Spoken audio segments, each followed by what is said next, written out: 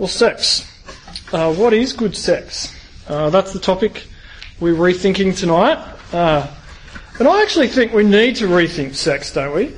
It seems to me that as you look out in the world, there's a lot of confusion about sex. When you talk to some people in conversation, you might find some people get really self-conscious about the topic. It can be a bit of a taboo topic about sex. You talk to some people and they just tell you absolutely every single detail about their life. But when you look at culture, when you look at our world, you see a few different things. Firstly, I think you see that sex is often used to sell us stuff, isn't it? You know, whether it's Miley Cyrus riding on a wrecking ball, whether it's the guy in the Calvin Klein undies, or the lady in the shower selling us the latest shampoo. There's all sorts of ways that sex is used to sell us stuff. Marketing agencies have caught on to this. They're very good at it.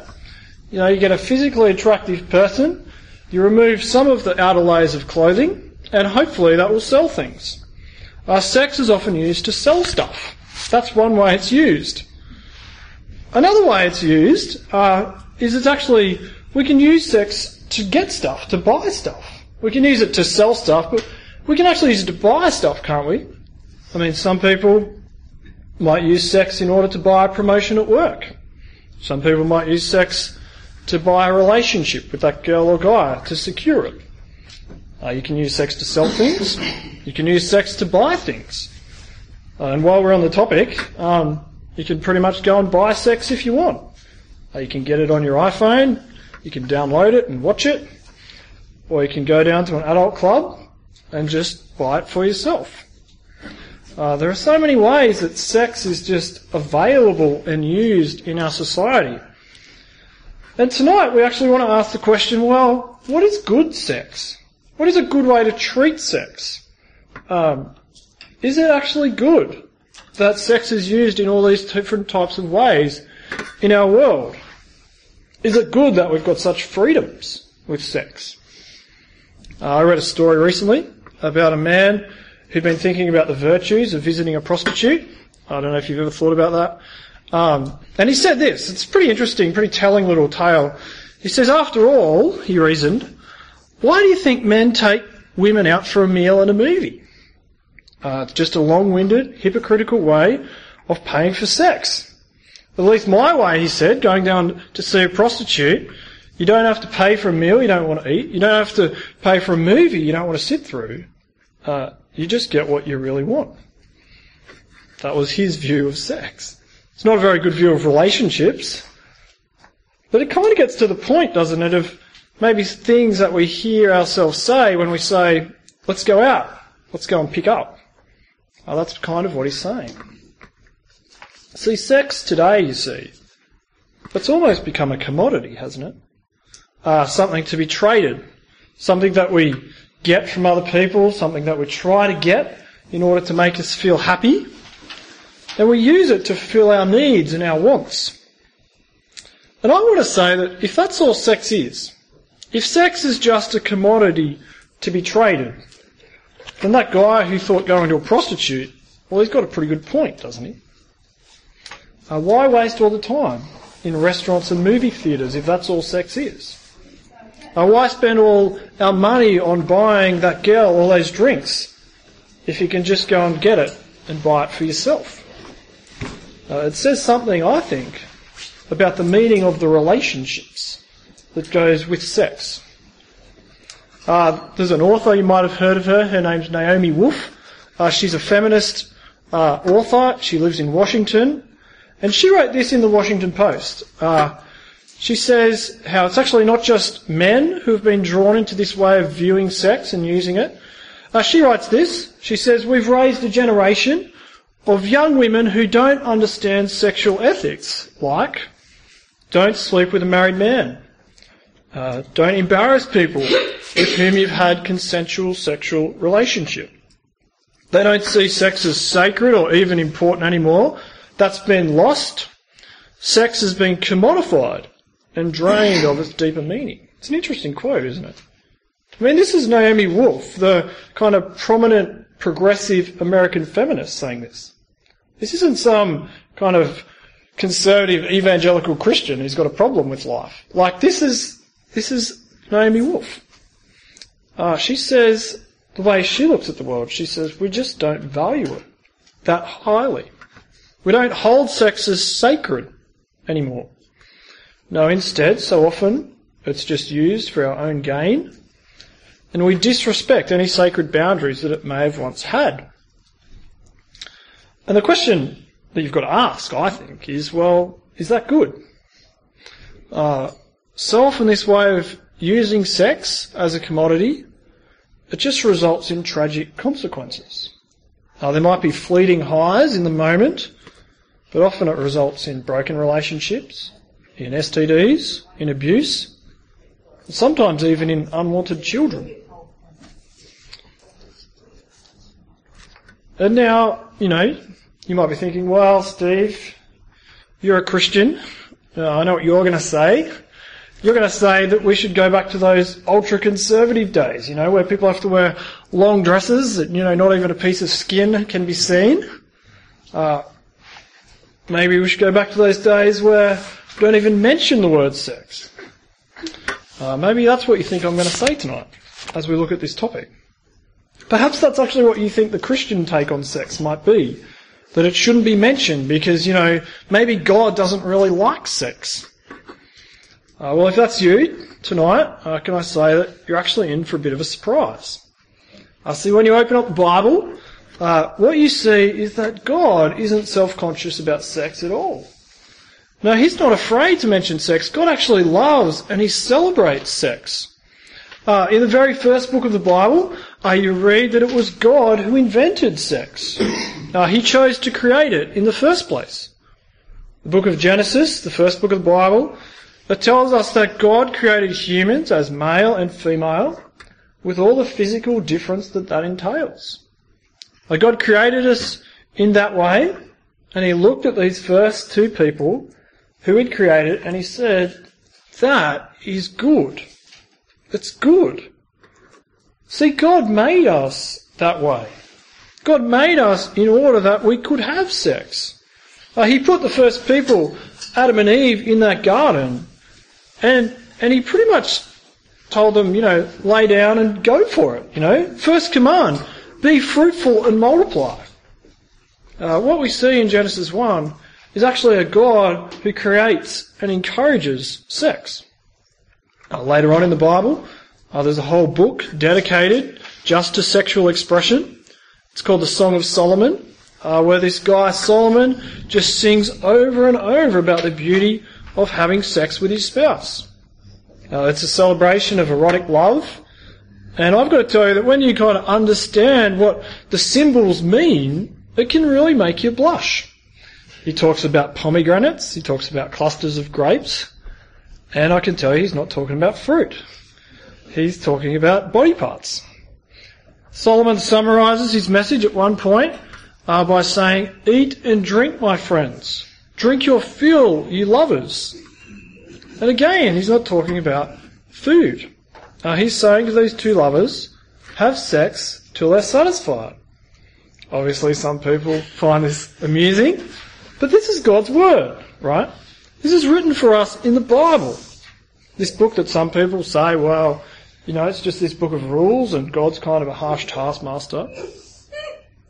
No, when you actually open up the Bible, it sounds to me that we have a God who encourages sex. We have a God who created it, a God who celebrates it in its right expression. It's worth noticing here, particularly as you read through that book of Song of Solomon, that God actually, he didn't just create sex for having babies. Now you can read right through that whole book of Song of Solomon, and there's not one mention of children, or babies, or pregnancy. It doesn't come up. Song of Solomon is actually written, you see, just to celebrate this kind of intimate sexual pleasure that goes on. It's about the wonder of sex between a man and a wife. And that is what God says is good sex. But maybe you hear that, and you think, well, sex just in marriage, just between a man and a wife. Maybe you hear that and you think, well, that's pretty restrictive, isn't it? Why is God so restrictive? If God really loved us, wouldn't he just, say we could do whatever we want? Why does God restrict sex just to marriage? Well, I want to say that we all actually restrict sex in some ways, don't we? No matter how liberal or progressive our views might be, we would all draw the line somewhere. Very few of us would be okay with saying that sex with children is okay. I think all of us would draw the line before we get there. Very few of us would be okay with adults having sex with adults who are married. So we all draw lines somewhere, don't we? We would all make restrictions. The question is, how do we know if we've drawn the lines in the right places? How do we know if our views on sex, if our limitations are actually the right ones? Should we just kind of lax it right back and say, you can have sex with whoever and whenever you want? Or do we tighten it right up and say, well, no, you can only have sex for the sake of having children? Where do we draw the lines? How would we know, actually, if our views are the best for people as a whole, or if they're just the product of our culture? As a Christian, I want to tell you that the Christian view of sex, the Christian view of good sex, is what we're going to be looking at tonight. We're going to hear what the creator of sex says is the best way to use it. If you've ever had sex, you would know that sex is extremely powerful and it's extremely pleasurable. It powerfully connects you, to another person. You can't actually have sex without it drawing you towards someone in a really powerfully, emotionally connecting way. And God knows this. God actually made it that way for a reason. That's why he says in Song of Solomon, he says, do not arouse or awaken love until it so desires, until it's in its right place. See, like other powerful things, sex actually needs to be used in the right way. Otherwise, it can easily be used in destructive ways. God, in his goodness, doesn't give us this powerful gift without giving us good and loving guidelines on how to use it. So for a start, what we see is that God carefully created the context in which sex can be used, in which it can be appreciated and enjoyed. He created marriage. He created the place where a man and a woman are united physically, spiritually and emotionally. God's maths on marriage are kind of strange but beautiful, because when God talks about marriage in the Bible, he says 1 + 1 = 1. In Genesis 2, in verse 24, he says a man will leave his father and mother and will be united to his wife, and they'll become one flesh. Jesus actually quoted this verse when he said a man will leave his father and mother and be united to his wife, and the two will become one flesh. So they are no longer two, but one. So the right place for sex, God says, is in marriage. One man, one woman, in lifelong commitment to one another. This marriage ideal was created by God in the very beginning, and it was reaffirmed by Jesus. And this is a place that God actually says sex can be enjoyed to the maximum. The reason for that is because sex actually does more than just give us pleasure. See, when two people have sex, there are chemicals released in our brains that contribute to the powerfulness of the pleasure. And these chemicals actually strengthen the relationship that we're in. Two main chemicals are released at orgasm. The first is dopamine, which creates us crave that good feeling again. The second is oxytocin, sometimes called the bonding chemical, because it bonds us to the person or the source of where the pleasure comes from. This is actually why some people can get addicted to pornography, because they get that dopamine high, but then they associate it with the woman on the internet. People have been known to go and buy all the videos of one particular porn star, because they've fallen in love, they've bonded with that person. So God created sex in a powerful and wonderful bonding agent. And it actually makes us fall in love. Fisher and Brown in the Royal Society Bulletin in 2006, they write this. They say, this falling in love phenomenon is associated with a spray of the chemical dopamine from areas in the brain associated with reward and motivation. Other chemical changes include an increase in norepinephrine and a decrease in serotonin. As dopamine levels increase, it leads to the lover's high of focused attention on the loved one, rearrangement of priorities, and increased energy. Norepinephrine increase brings on sweating and a pounding heart, emotional dependence, and elevated sexual desire. The drop in serotonin causes mini obsessive-compulsive state with feelings of sexual possessiveness, compulsive thinking about him or her, and a craving for emotional union with this one person. This is Fisher and Brown writing in the Royal Society Bulletin, 2006. See, when we have sex, we actually bond with that person. We actually crave the source of the pleasure, that other person. We want to have that sexual union again because in many ways we're joined to them. That's the way God deliberately designed sex, to deepen the oneness of marriage.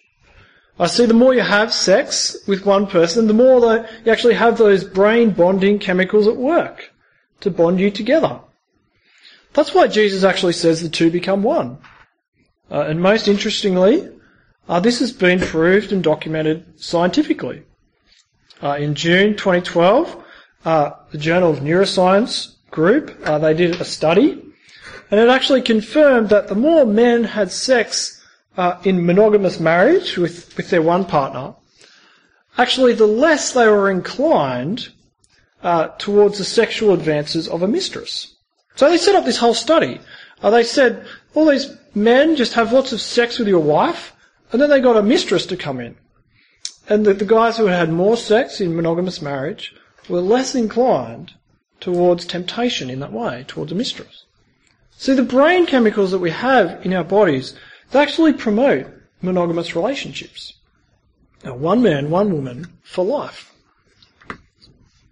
And this is why we can't just use sex as a commodity. Because the other thing about these brain chemicals is that if we go from one partner to another partner to another partner, if we just have sex with whoever and whenever, then we actually end up not being able to stick, so to speak, with anyone, not being able to bond. In an article by Dr. John Diggs and Eric Kerouac, they wrote this.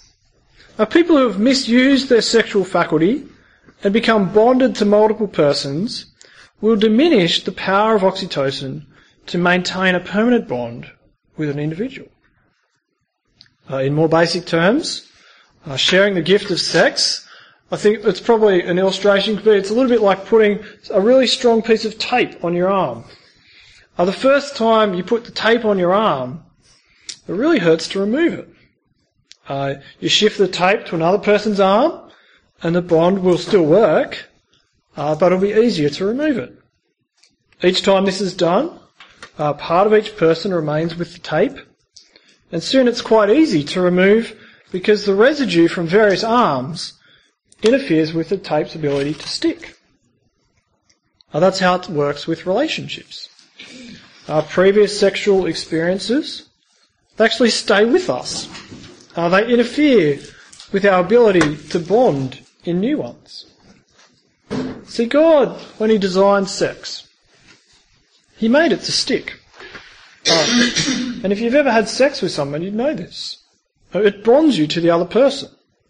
In research, in neurochemistry, and I think also our experience shows us that if we have many sexual partners, it actually lessens our ability to bond. Our sexual partners become more like strangers than soulmates. We start to feel less and less for the people we're having sex with, if that's the way we use sex. Our longing for intimacy continues. We still chase it. But our satisfaction in those new relationships sadly becomes quickly diminished. The novelist Josephine Hart, she writes this. She says, the idea today is that sleeping around doesn't matter. I'm not taking any religious point here, Josephine Hart says. I'm just saying that if you sleep with enough people, you're pretty much on the way to guaranteeing that you'll not recognise profound erotic love when it comes to you. You pay a price for it. I'm not saying it's a moral price or that it's a moral issue, but you pay a psychological price. And you might just miss it when it happens. So we might be tempted to think, yeah, I'll just enjoy sex now. I'll have fun now and I'll settle down later. But if we use sex in that way, then our very deepest desires for closeness and fulfillment, well, they may well remain unfulfilled. See, the Christian view is that good sex is sex within marriage. It might seem incredibly narrow to some people, but I would be in the wrong if I said that the biblical Christian view was anything else. That's what the Bible clearly says. It's impossible to dismiss Jesus' words when he affirms sex in the place of monogamous marriage. Jesus wasn't just being small-minded and culturally naive. No, actually, when you get to know Jesus in the Bible, when you read through the Gospels, you actually see that Jesus was a guy who loved people. Jesus loved people in such a way that people who didn't even agree with him, they still kind of liked him. Because he was that kind of guy. And I think that we actually need to hear Jesus' words, not as words of harsh restriction, but as words of loving care. His words about sex within marriage, they're actually spoken to protect us. They were spoken for our good. See, when we remove sex from the way God created it, from outside of God's boundaries, when we try to manage it our own way, whether it's sex outside of marriage, whether it's having many partners, whether it's with pornography, there are serious repercussions. And ultimately, sex doesn't satisfy in that kind of use. I showed this cartoon yesterday. I thought I'd show it again tonight. So I wonder when you've ever heard anyone say this. Say, I finally did it. I had a one-night stand with the hottest woman I've ever seen in my life, and now I feel totally fulfilled. And I will no longer pursue joy through hedonism.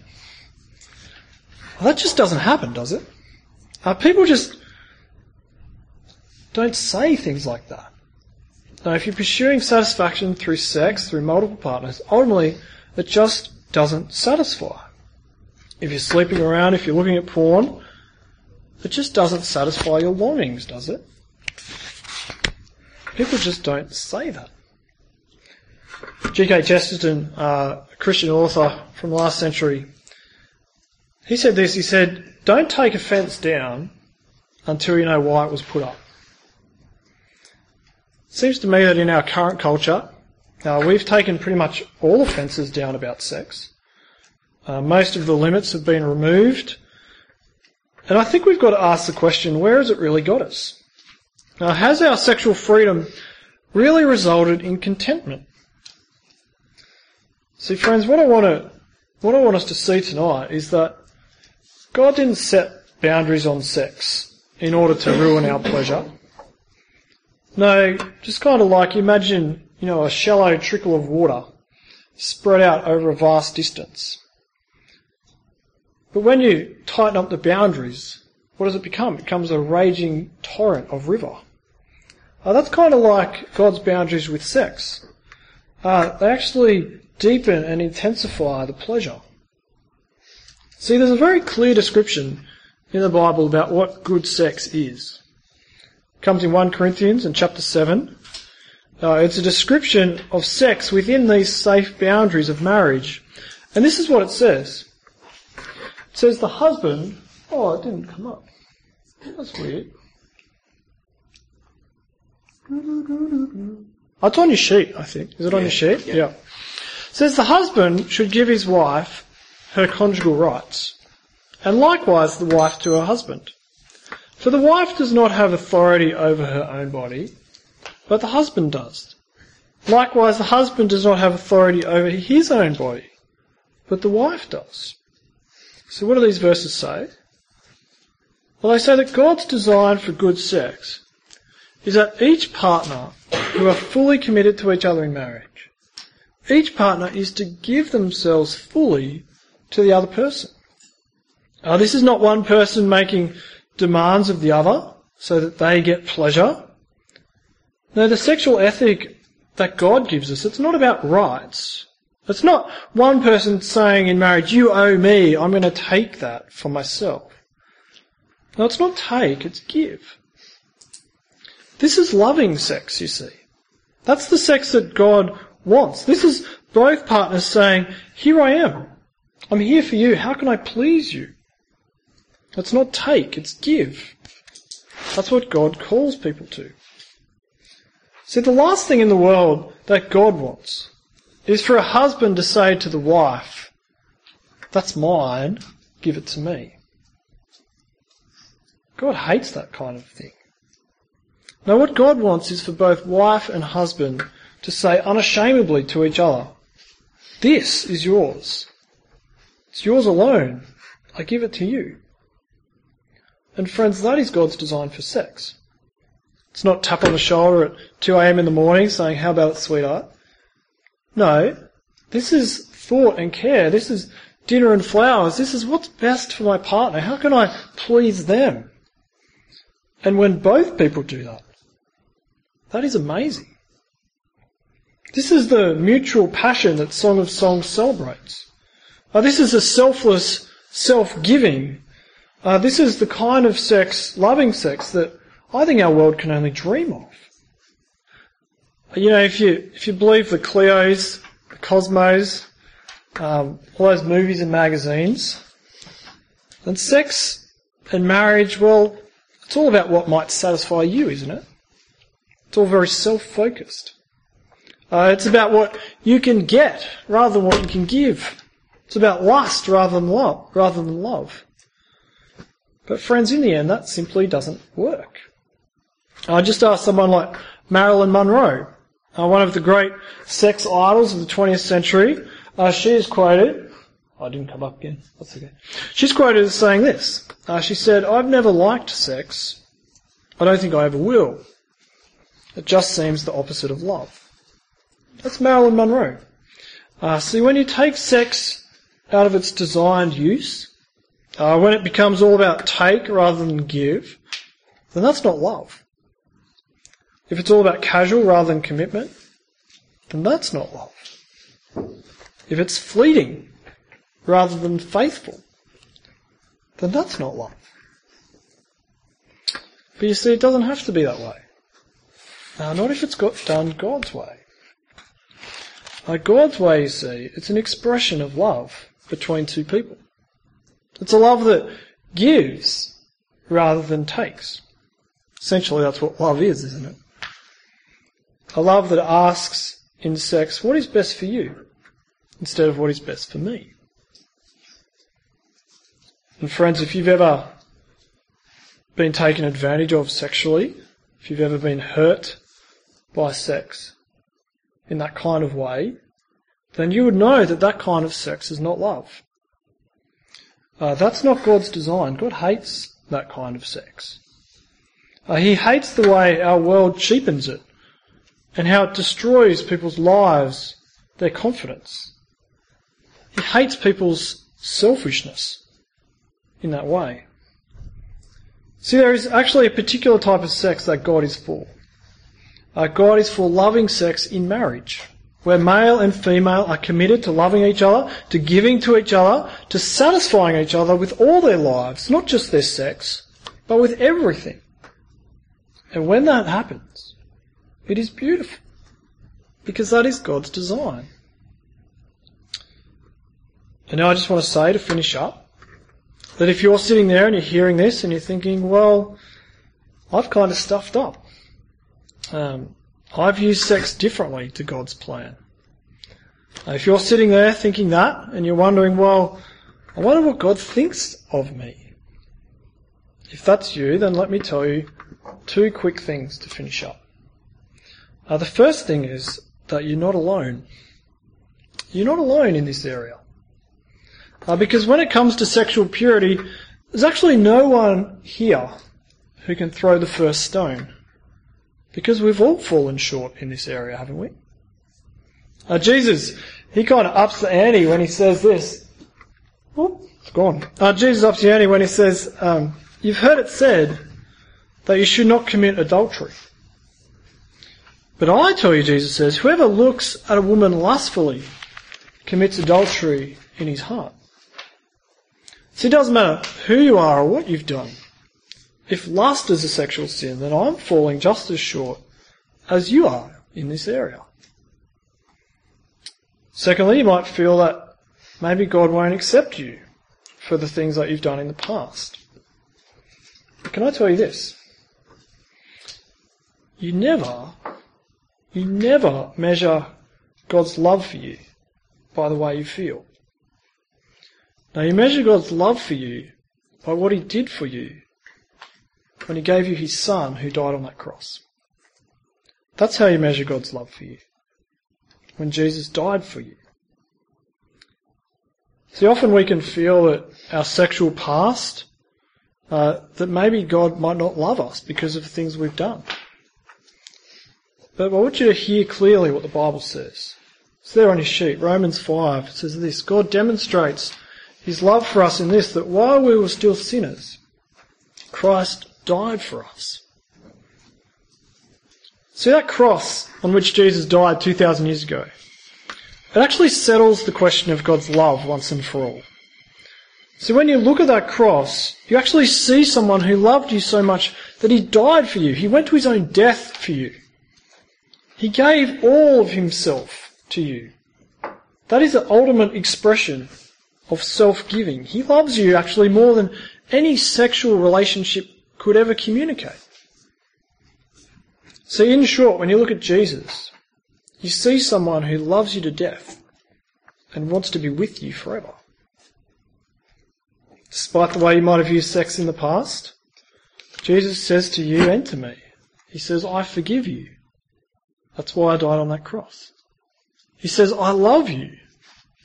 I have the best for you at heart. So will you come to me and will you trust me? That's what Jesus says. He says, will you trust me? Not just with your sex, but with your whole life. See, he died on that cross and he rose from the dead to give us life, to give us good life that starts now and goes for eternity. If we only humble ourselves before him and receive his gift of forgiveness. If you're someone who's never done that tonight, if you've never understood the message of Christianity, can I tell you that's as simple as what it is. Christianity is not about us doing good things in order to please God. No, it's about admitting our wrong, admitting the things we've done, and saying to God, I know I've stuffed up in these areas.